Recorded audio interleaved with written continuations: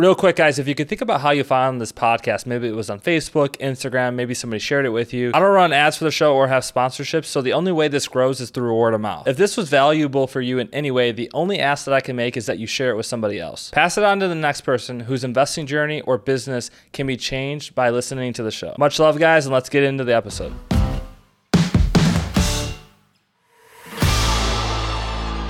Welcome back, everyone, to the Learn Like a CPA show. I'm your host, Ryan Bakey, and today we are going to talk about terms every real estate investor should know. When you join and you get into real estate, a lot of people throw around terms very loosely, and some people don't always know what terms mean, and people will say terms and people have a different connotation of what they think that they mean. And so today's podcast is going to be around setting the record straight on what a lot of these terms mean and what they're actually supposed to mean in context definition. So the first term we're going to talk about is going to be profitability metrics. So we're going to talk about profitability metrics. We're going to talk about some tax terms, and then we're going to talk about some entity structuring terms. So when it comes to profitability, that's going to measure the financial performance of your rental portfolio. So just to start with, we'll start really easy, gross revenue. So gross revenue is going to represent the total rental income that you get from that property in a given year, whether it's long-term rental, mid-term rental, short-term rental, gross revenue. Now, for financial reporting purposes, it would be really great, especially with Airbnb or Vrbo, they are normally including cleaning fees, taxes, all in that revenue figure. And so you want to back those out of your number in order to determine a true gross revenue rental income for a property. Moving on, we're going to have net operating income. So net operating income, or you might hear people say NOI for short, is going to represent the total amount of income generated by a property after deducting all the expenses, but before deducting mortgage, principal, and interest payments. So for this purpose, you're going to take the gross revenue of the property, you're going to subtract out all the expenses, except the mortgage, principal, and interest. You do include the insurance and you do include taxes in purposes of this calculation. Why? Well, net operating income is a great metric for determining whether or not the property is a good deal on its own. And what I mean by this is net operating income will tell you if that single investment is a good investment.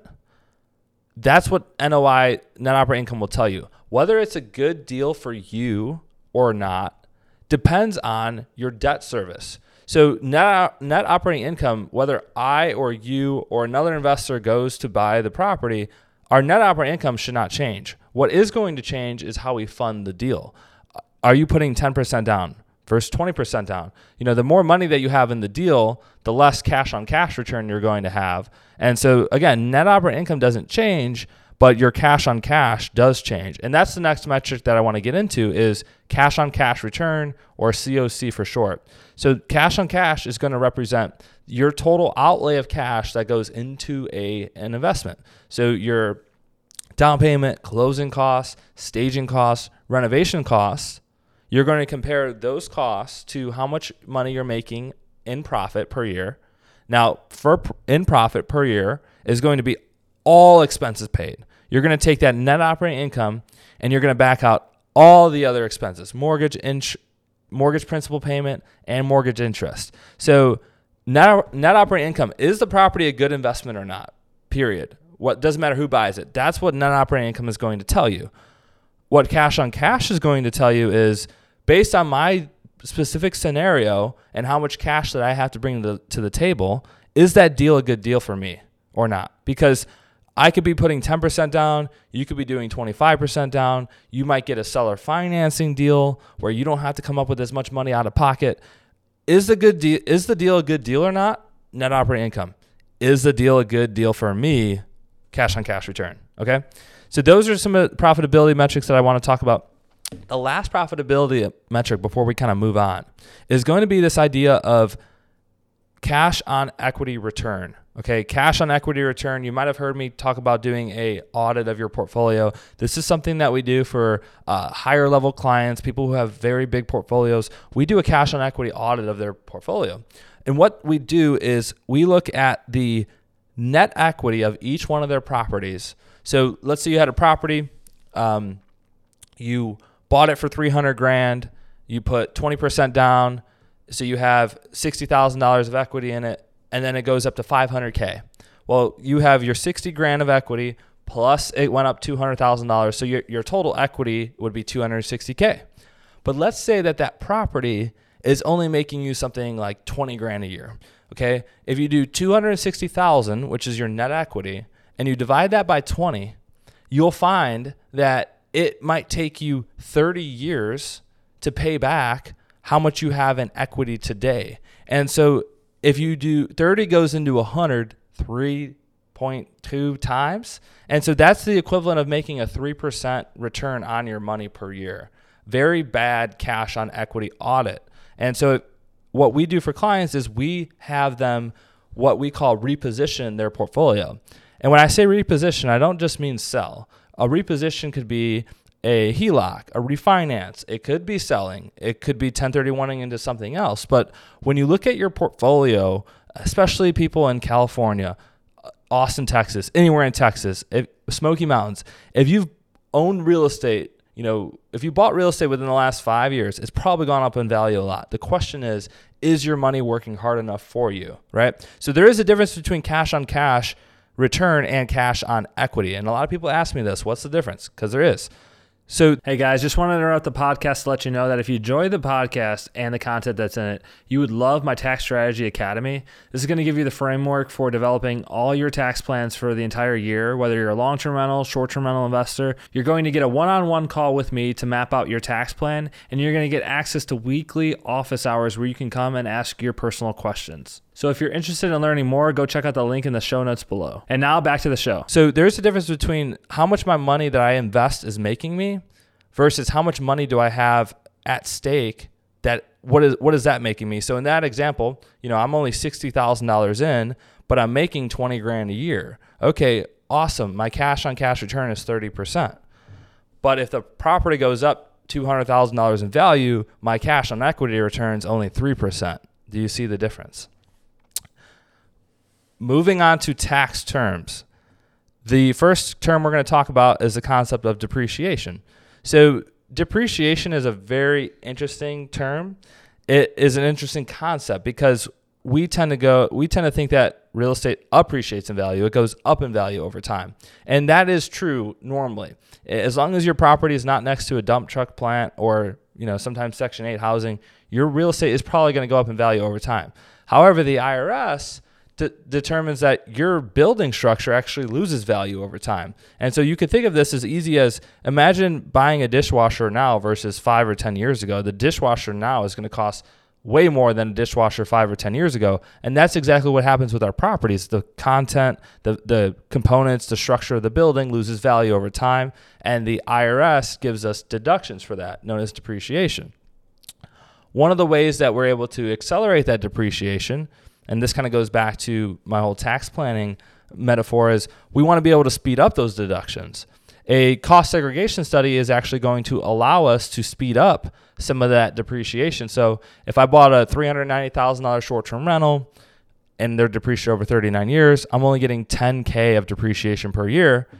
Well, if I did a cost segregation study, on average, I'm going to be able to take about 20% of that purchase of that price in the first year. So instead of only getting $10,000 of depreciation, I might be getting $80,000 of depreciation, being able to speed up those deductions. The next term we're going to talk about is a passive activity. And so the way you could think about this is that all the money that you make basically gets lumped into two different buckets. It's either going to be considered non-passive or passive, two different buckets. So non-passive income is going to be your W-2 job, your 1099, your retirement income, Social Security, gambling income. If anybody gambles, I've been to Vegas a few times. I gamble. That's all non-passive income. Passive income is going to be any rental real estate. And so normally these two do not talk to each other. So if you're a doctor making $500,000 a year and you own rental properties, they're normally not going to let you offset your doctor income with your rental losses. But that's what we teach on the podcast. That is what I teach you guys, is how can you actually use those losses that are generated from real estate to offset your to offset your doctor income, to offset your non-passive income. The next tax term we're going to talk about is going to be capital gains. So one of the most advantageous thing about real estate is that as your real estate goes up in value, and this doesn't have to just be real estate, but it could also be stocks, right? As your real estate or stocks go up in value, what's great is that income, instead of that income being taxed at super high tax rates, what are called marginal tax rates, all the way up to 37%. My friends that live in California, you're paying 50% on all your income if you're a super high earner. Capital gains rates, the max that you're going to pay is 20%. So right away, getting your money into real estate or investments, stocks and bonds, you're going to take advantage of capital gains tax rates, which are maxed at 20%, rather than having to pay a max of 37% if you were to earn that money at a day job. So that's why it's super important. We call it converting the bag, taking your income from your W-2 or your business and putting it into real estate or putting it into some form of investment. So that way you're going to pay less taxes down the road. And quite frankly, it's a lot easier than showing up to work every day and making the money.